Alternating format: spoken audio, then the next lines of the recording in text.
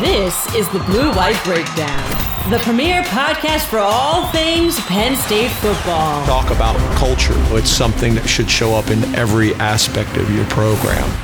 It's the Blue White Breakdown, brought to you by Penn Live. Here are your hosts, Bob Flounders and David Jones. Blue White Breakdown fans, I'm Bob Flounders, joined by Dave Jones. Dave, this is gonna really pain you, but we're gonna have to talk a lot about Penn State men's basketball. I know it's not something that's in your wheelhouse. You don't like basketball that much, but what you were just at the Illinois game. We're taping this lunchtime Thursday. You got back from State College a little while ago. You had the whole rec hall experience. I know you probably enjoyed it. You met up with a lot of people you've known over the years. But what a game! What a finish! What a story! And you had car trouble, so you really had a grueling 24 hours. I had the complete State College experience. Where should I start? First of all, for those Penn State football fans who are tuning in and say, why are they talking about basketball? You know, there's shit. Well, James Franklin was at the game. That's something. Yeah, he had some pretty nice seats, didn't he? He always has nice right seats. Behind the basket. Yeah, it was the first time I'd been back in a recreation building, which is its official name, since the blizzard of 96. I had not set foot in that place in 28 years, which was the last game there. They've had 3 other games before this, but they were always non-conference games. I was going to go. They played Princeton, I think, about 12 years ago. I was going to go to that, but I didn't go. Did you drive up in a blizzard in 96, or did it blizzard while you were up there? No, it's legendary, man. We knew what was going to happen, and I took stuff along. I had just gone out to Indianapolis because Anna was working at the Indianapolis Star, and I just driven back, and I got in the house, and I turned on whatever the weather channel was back then, and heard about this giant blizzard about. This is during your Edders days, correct? Not your Downingtown days. Yes. Yep. And I took some supplies and a lot of clothes with me in the suitcase and hopped in and busted ass up to State College. They're playing Dick Bennett's Wisconsin team. Penn State is undefeated. They are going to finish second in the Big Ten, which they've never done anything close to before or since. And it was the last game in Rec Hall. By the end of that thing, there was not, by the end of the game, Dick Bennett's press conference was, I kid you not, like 45 seconds. He took like one question and said, if there's nothing else, and no one wanted to talk about Wisconsin, they just got their brains beat in 79-50. He hadn't really gotten it going yet up there, which he did, and then really laid the groundwork for Bo Ryan, but not yet. It's January of 96, and he said, if no one minds, I am leaving this town. I am going to thumb if I have to. I am not staying here. And there was already 9 inches of snow on the ground. They had an Alaskan bush pilot that flew the Wisconsin team in this turboprop thing. I had a couple of buddies, Mike Lucas, and I think Rob Schultz, I'm pretty sure, who wrote for the Wisconsin papers. And they ran their rental car all the way to the State College airport, and they were on the team plane.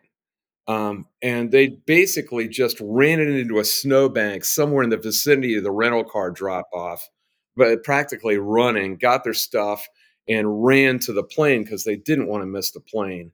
And they overheard Dick Bennett asking the pilot, can you really get out of here? Is this going to be safe? I'm responsible for these guys. And the guy was like, who was the guy that played the fisherman in Jaws? You know, he's like that. That's the way it was described. Robert Shaw. Robert Shaw here on the Blue White Breakout. He was like, I'll get it out. Just tell the guy to make one pass on the runway.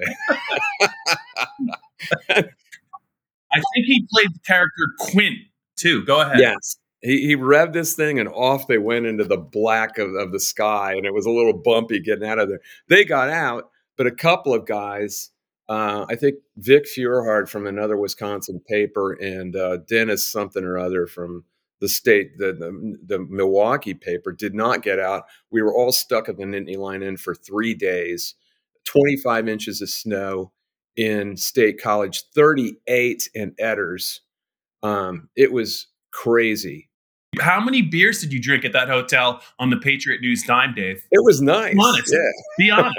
That's a good How bar. how big of an expensive report was that? It had to be $1,000. They were in the top 25 for the first time in like 27 years. And I wrote about that. I remember that, and just hanging out because Bob Casey closed all the highways. I didn't have any choice. And sat there and wrote for 2 more days until I could get out of there. And then the first game at the Jordan Center was, I think, 4 days, 6 days later, and I came back up, and then 13 more inches of snow hit my house. So we had 51 inches of snow in Edders in 4 days. It was legendary. But that was the last time I was in Rec Hall. I didn't go to any of these games. Have you been up there for wrestling or what?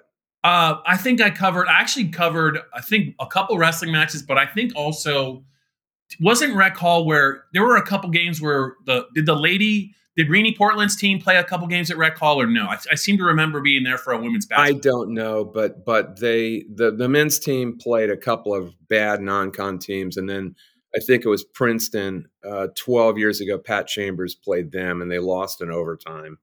But no, they'd never played a Big Ten team, and that was the point of this.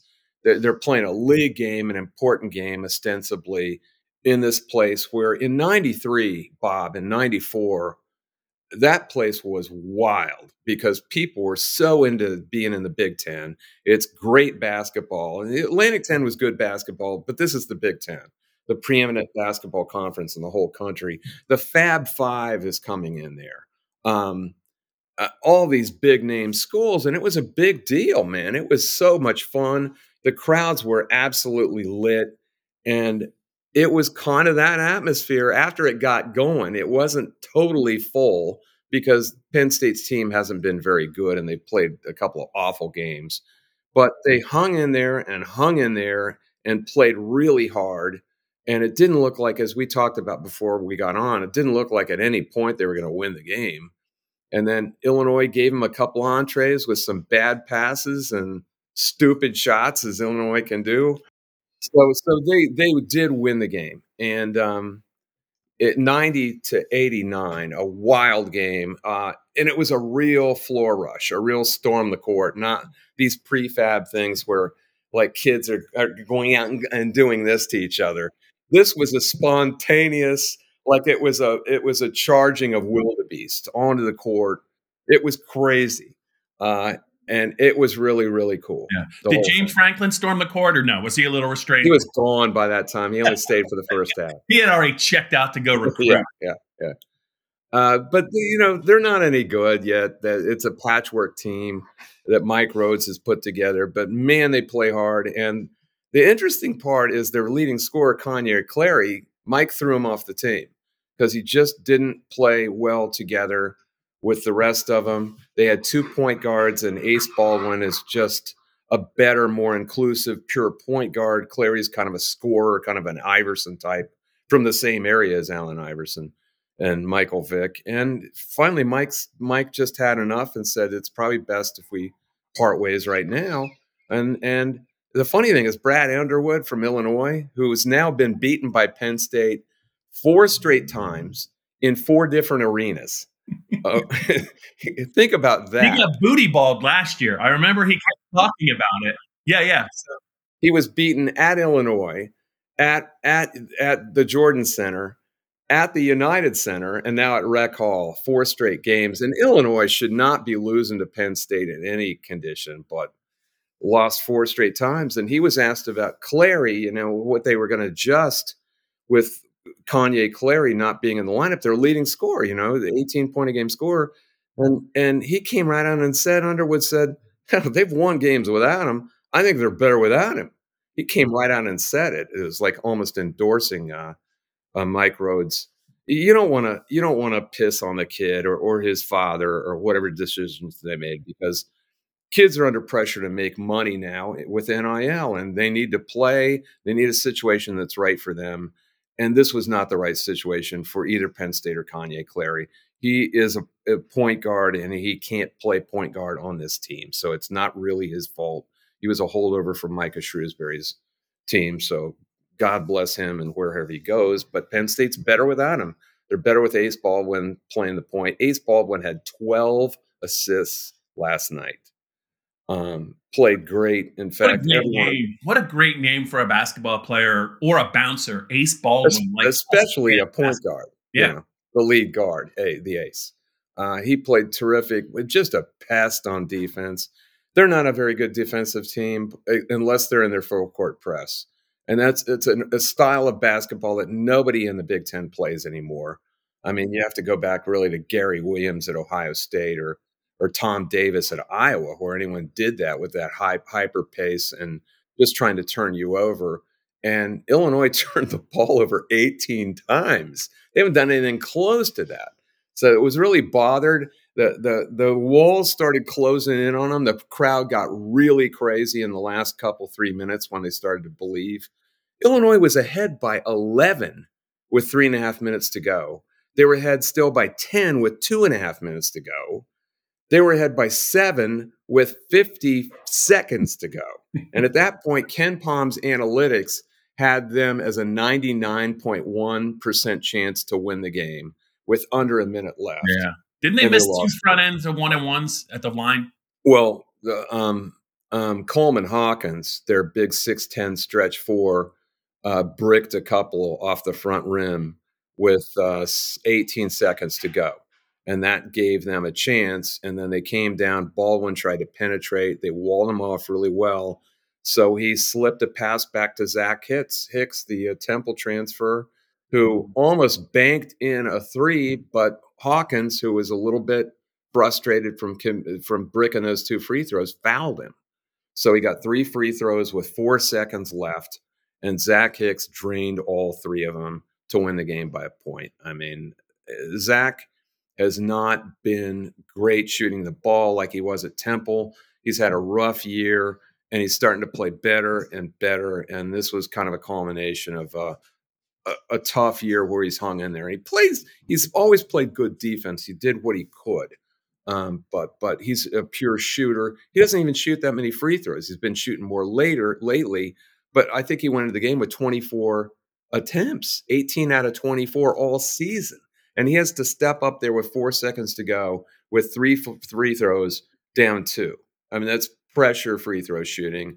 And each free throw, the crowd went up an octave, and they made the last one. And you cannot believe they're ahead. And they're ahead. And the last gasp heave didn't go in, and they won a game that they just had no business winning. It was a really awesome, fun experience. They've had a couple of moments like that this year, maybe not to this extent. But Dave, how would you say, as I'm a basketball outsider, if you had to just describe or evaluate the combination of Mike Rhodes but also I think Pat Flannery. I don't know if it's fair to ask about him. I don't know if he has had a major impact, but I know that there's a tight bond there. And how do you when you think about what they've been able to do against some pretty tough odds as the season's unfolded, what would you say about the first year, just watching these guys, mostly Rhodes, but what they've been able to do, and what do you think it means for the future? Well, Flannery is his mentor. He was his coach at Lebanon Valley College. Right. In fact, when I missed the Buster Douglas Tyson fight, I was at a Lebanon Valley College game that night, February 9th. In stinking Anvil, PA. Yeah, and Rhodes was a freshman, but he was playing, and I have stuck that to him a couple of times, and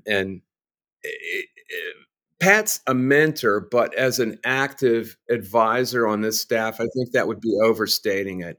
I think Joe Crispin has had a great effect on this team. And, frankly, it's a team a lot like his mold. I mean, Joe played in a lot of teams that didn't play great defense, but played risky defense and got a lot of steals. In fact, in their seminal moment, their upset of North Carolina, that team led the Big Ten in scoring and led the Big Ten in points allowed, both.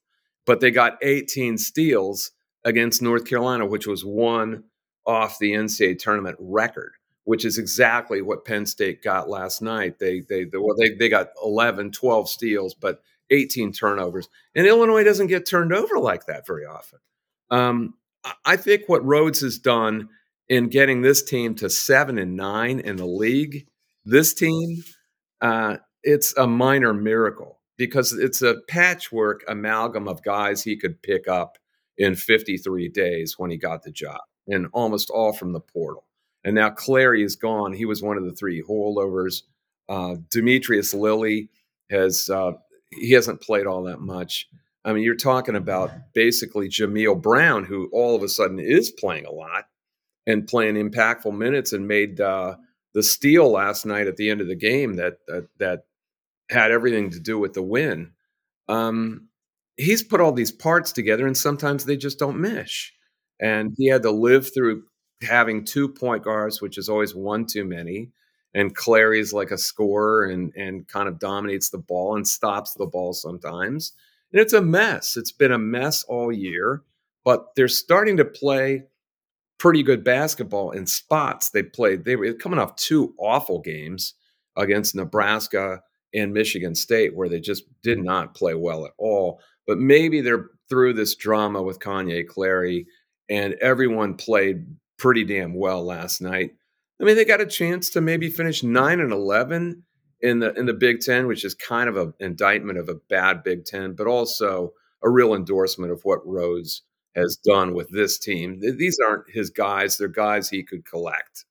And Ace Baldwin's his guy, Nick Kern's his guy from VCU. But outside of that, these are not his guys. He's going to have to collect his type of player and put them together in the next couple of years, and then we'll see where they go. I gotcha. Hey, before we just pivot for a few minutes to Penn State football, here's what I wanted to ask you. I know that you follow and you really enjoy. It's not a Penn State question, but I know you really, really enjoy Caitlan Clark. I think that who's become just a national storyline, but this has been building for a while. I think she's about to pass, if she stays healthy, one of my favorite players, Pistol Pete Maravich. Here's my question for you. Do you think, number one, I think the Final Four for the women, I think it's in Ohio this year. I think it might be Cleveland. I'm not positive. I think I saw that online.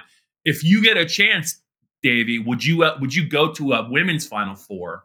Absolutely, I would. Watch her, and are you going to try and do that now that I'm putting you on the spot? But there are more good women's players now than there have ever been, and this has been a steady ascent of the number of women's players who can play with skills, with multiple ball handling skills. And that wasn't true 20 years ago. If you watch Caitlan Clark, she kind of is. The impact of Steph Curry on this game has been remarkable. I mean, she is the female Steph Curry. Have you ever watched Nebraska and the Japanese kid that Tom Hovass coached? No, but I knew that you wrote something about him. I saw that headline, and I was trying. I didn't know what. I knew there was some kind of Penn State backstory. I read a little bit about it, but I didn't realize it until I started reading it. Tom Hovass is the Japan men's national coach, and he coached before the women's national team. And he had opportunities to come back over here. I actually put him together with Fran Fraschilla, because after they won the women won a silver medal out of nowhere in the Tokyo Olympics in 2021 that were delayed. And no one expected that. They actually hung with the American women till about halftime and then got blown out. But they're very undersized and they have to play a different kind of basketball. Hovass coached Keisei Tominaga when he got the men's team job in Japan, and in the Asia Cup in 2022 and World Cup after that. And he's going to coach him in the upcoming Olympics in Paris. And he told me some fascinating stories. But what I said, if you could describe him, how do you describe him? And he said, well, he's the Steph Curry of Japan. And everybody is emulating Steph Curry. And that's a great thing, because what is Caitlan Clark? She's an inclusive player. She drops dimes this way, that way. I mean, some people in women's basketball I have heard do not like her kind of cheeky. They don't like the way she flops, and they don't like the way she's taking all the spotlight, because they know that women's basketball has a lot of really good players. But right now, She is the star, and it's good for everybody. And if you've noticed, there's people around women's basketball like Kim Mulkey and some of the coaches who are kind of, they're carping about Caitlan Clark getting all this attention and a little catty. Well, deal with it. Deal with it. She's a phenomenon, and she plays like no woman has ever played. And you know what? She's the most famous college athlete in the world right now. When has that ever been true about a women's basketball player? Never, never, not even close. There was always a men's player who was more well-known than a women's player. This is a phenomenon. This is a phenomenon not just for women's basketball, but women's sports. And it's a progression from, you wouldn't say that the gender equity laws of Title IX that started in 1972, because it really didn't begin there. It began more in earnest about 20 or 25 years after that, where women's sports became a focus of more money because fans started coming to women's games. It only happened really in the last 20 years. And the more interest is generated, the more girls started playing at a young age. And we've kind of seen a gradual ascent of these skills. These women and girls at the high school level can do things now you wouldn't have dreamed of seeing 20 or 30 years ago. And I used to joke about how the game was unwatchable back then. Well, you know what? Compared to men, it was. It's not anymore, man. And Caitlan Clark's going to take it to another level. You watch. And right now, a lot of women's games are more watchable than men's. It's just true. That LSU Iowa game last year was must-see TV. I watched it. It was terrific. I watched it. You watched it, right? Dave, I think it's your destiny. I think you need to cover one of her games and write it and see her in person. You haven't seen her in person, have you? Don't give that Pete Maravich thing it's ridiculous. These are two different records, and everyone's talking about this. It's just stupid. She broke the women's record, and that's the record. It's got nothing to do with Pete Maravich. It's a different game, a different age, and you can even break down Pete Maravich. Well, he didn't have the 3-point line even. Think of all the more points he would have had. Yeah, he would have had 15,000 points, I think. But he was force-fed by his dad, Press Maravich, who had him shooting at the detriment of the rest of the team. So there's that. And he never played against any black guys in the SEC. And people don't want to talk about that, but that is true. So if he played it's such a ridiculous comparison. I just don't make it. She broke the women's record, and that's good enough. Yeah, I'm just saying she scored a lot of points, and that's there's not too many. She's about to be the all-time leader, so good with the 3-point rule. With the 3-point rule. This is the Blue-White Breakdown. All right, Dave, we're going to talk a little Penn State football. This is what I'm going to say to you. I think between now and, let's just say, hypothetically, the middle of April, I'm not going to say that for any specific reason, but we're going to probably talk on a couple of podcasts between now and then. And by the end of that time, I am going to ask you 4 of the Penn State football teams that you have covered, not the history of Penn State football. And I'm going to ask you for your Mount Rushmore of Penn State players. You can only pick 4. Well, I thought you were going to say teams. Nope. Players. Can I pick 4 teams? Nope. Well, I was going to say what I was going to do is I was going to introduce it now, but I was going to talk about some Penn State teams that you have covered. But at the end, to build the suspense, you're going to give me your 4 Penn State players. All right, so I won't give you the players now. No, we're just going to talk about teams. Okay. There's so many great players, but I think that by the time this is over, you're going to feel comfortable giving me. You're going to feel comfortable giving me 4 names. So let's just start with the early 90s. Obviously, the 94 team is what everyone likes to talk about, but there were some good teams right around there. So when you think about the first several years on the Penn State beat and the teams and the players that stood out to you, or for whatever reason, where do you start with something like that? Well,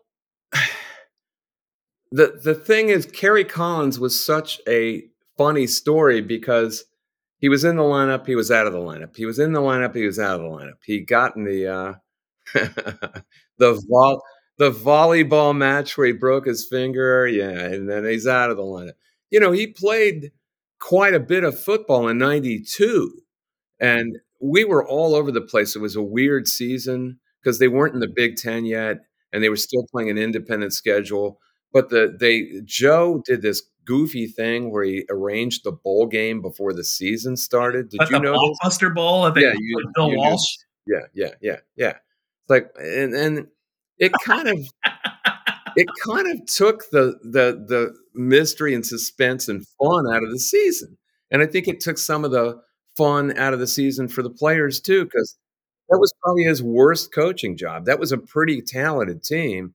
The '91 team had finished third in the nation. The '94 team finished second in the nation, and many believe they should have been first, but they never got the chance. And yet this '92 team, and '93 was a good team too. Um, '93 team beat up, who was it? With Tennessee. Tennessee in the bowl game, and a game where they were not expected to win. I think they were a touchdown underdog. They roughed up Johnny Majors and the Vols. Yes. Who was that Tennessee quarterback? I can't think of his name. Schuler. Heath Schuler. They had Dale Carter, I think. No, he might have been on the other Tennessee. I think Tennessee was a 6-point favorite in that game. Yeah, I think Dale Carter was on the 91 or 92 team. I don't think he was on 93 was a very interesting team. They also came back from 20 points down at Michigan State in a game that very few people remember now, but was a terrific game, 38-37 at Michigan State, a win there where Kerry Collins kind of came of age. And he led them back, and Kajana Carter's on that team. It was an interesting team, but their season had kind of been shot to hell at the hands of the ultra back in Columbus in the Raymond Harris, the 24-6 loss in Columbus in a Halloween snow squall in mud, and it that was not indicative of how good that team was. I don't think Paterno did a very good coaching job with early in the season with that team. They also lost to Michigan in a kind of nondescript game earlier in that season in State College. So their season was kind of a disappointment at that point. But you could see that team start to grow during the second half of that season with the kind of pressure was off of them. Collins, Kyle Brady, Bobby Ingram, Freddie Scott, all those guys were starting to play. And the offensive line that played in '94 was starting to really take control, right? Yes. Jeff Hardings, Marco Rivera, Greg Goon Conlon, and Andre Johnson and Bucky Greeley. I mean, how many offensive lines can you name every guy? And this is 30 years later, and I can still name every guy on that offensive line. They were really good. And I don't think Penn State's had an offensive line to compare that since. They were mobile, they were quick, and they were really smart. And they were, Penn State would run that counter tray, and they had to be in perfect sequence, man. It was like a dance routine. It was kind of like choreographed dancing. That offensive line was really good. I'm glad you brought that up because plus two things. Plus, they had Brady, who was an offensive lineman, and they had two fullbacks who were essentially offensive linemen plowing the road. John Whitman and Brian Milnes. We're kind of bleeding into the '94 team. No, but it's okay. Hey, and I just wanted to say, so I'm gonna take a leap of faith here. You haven't not yet once mentioned John Sacca. He will not be on your Mount Rushmore. That was the '93 season also. So that's why I wanted to talk about the '93 season, because it's pretty interesting. There's a lot of sequences in that season where you're going, what is going on here? They were at Iowa, and John Sacca started the game, and they ended up winning the game. This is their first road game in Big Ten play at Kinnick Stadium. It's not a very good Hayden Fry team at that point. They're kind of an off year. And they went in there and won 31-0. You're thinking terrific. They'd beaten Minnesota in their first home game, rather easily, a not very good Minnesota team either.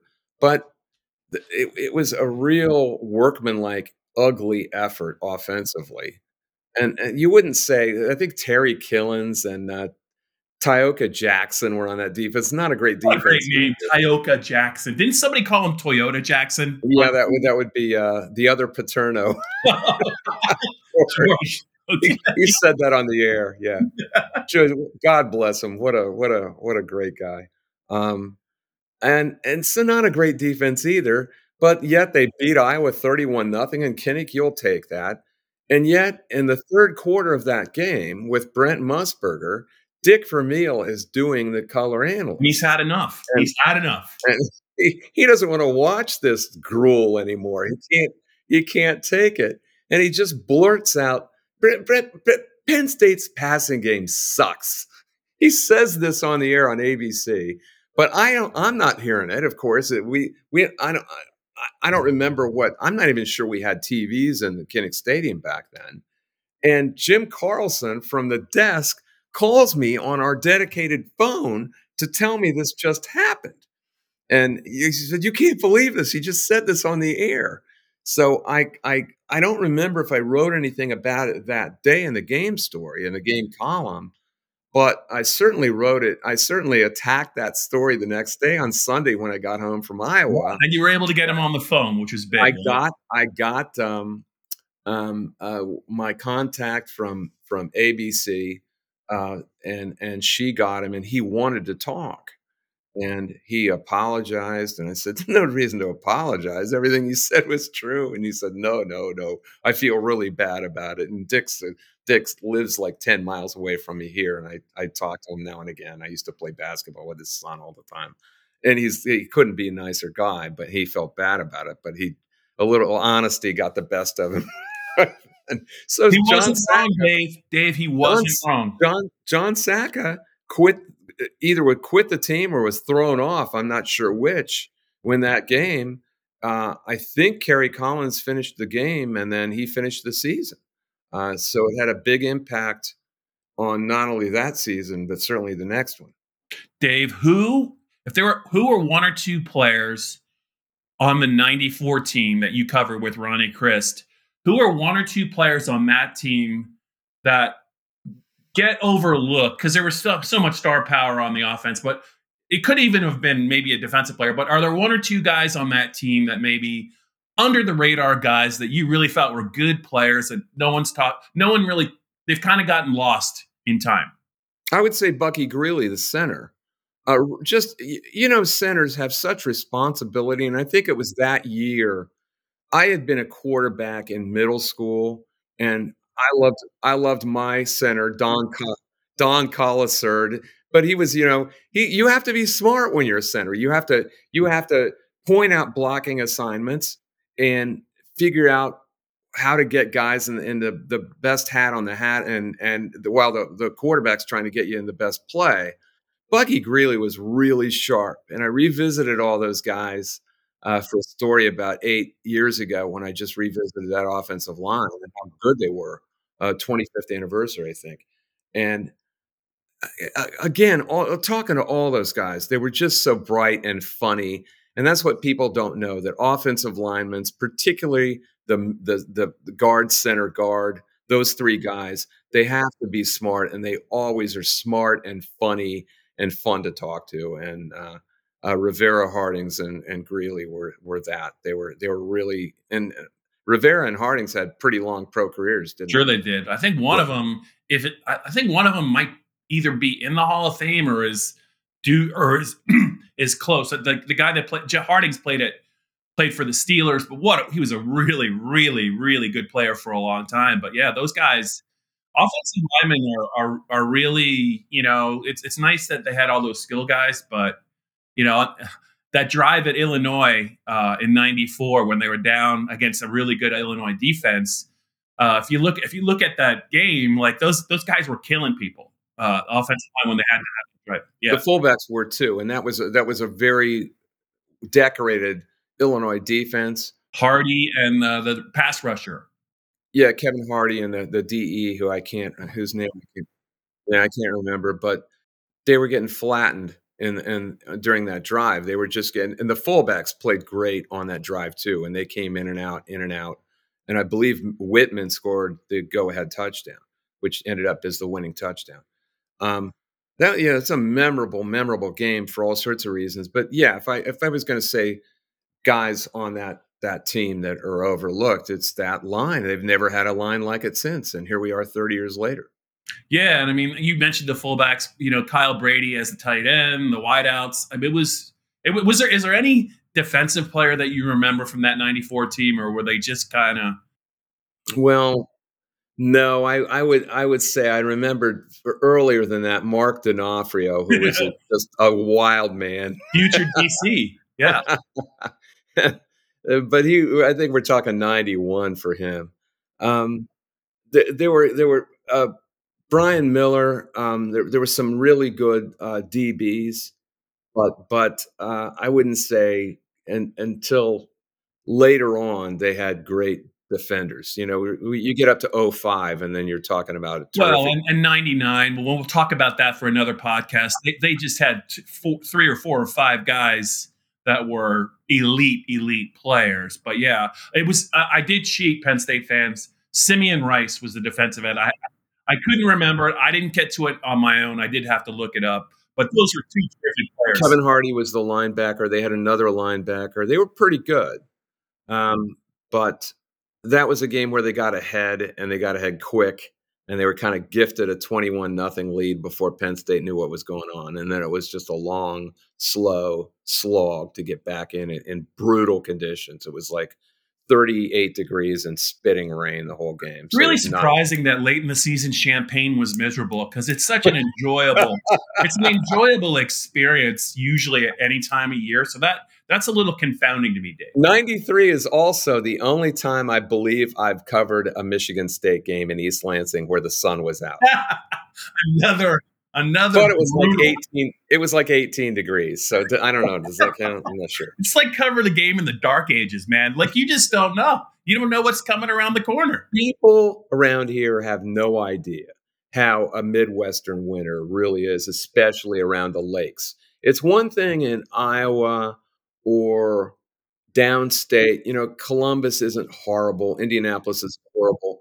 But you get up around the lakes and people don't realize people hear about lake effect snow, but there's also lake effect clouds where there isn't quite enough for snow, but it just a northwest wind brings the dreary overcast, the slate overcast, and it gets depressing. And that's why people in the Midwest are miserable. It's why they drink about 30 beers a day and eat a lot of wings, because they need something to look forward. Oh wait, that's my life. Sorry. You're right though. The mid country, the mid Big Ten. Let's put it this way, Dave. I think they're not going to play there a lot, but these Pac-12 schools like USC and UCLA, they are in for hopefully they don't have to come in November, but if they do, God bless them. Of course. I mean, it doesn't matter. They come in late October. Any place. Late September. Michigan is surrounded by water. I mean, these Mittenlanders, they grow up in this thinking this is normal. It's not normal to be socked in clouds like all damn winter, for the extended winter for 6 months. These kids from the West Coast are going to come in there and think, where the hell are we? I don't know if I like this at all. And they'd much rather, you'd rather go to Corvallis than Lansing. Sorry. Or Lafayette. I want to go back to San Diego. Can I go back? It's like 65 all year round. Dave, we've burned about 38 minutes here. I just want to put this on your radar. Just think about your Mount Rushmore of Penn State players that you've covered towards the end, maybe in April, we're going to get to it, but we're going to talk. At some point, we're going to revisit the 99 team and the teams around that, the 05 team. And we won't necessarily reference the 04 or the 03 teams. And the 16 team, I think, that was a pretty interesting team. 17 was a team. Those are two, those are 2 college football playoff teams that didn't get in the playoffs. So we got a lot of ground to cover, Dave. Especially 17, which the Lightning game. We're gonna have to get into the Lightning. Oh, you love that. 3.5 hours of pure joy in the press box. In where else? But East Lansing or Lansing. Yeah, it was great. This has been the Blue White Breakdown, brought to you by Penn Live.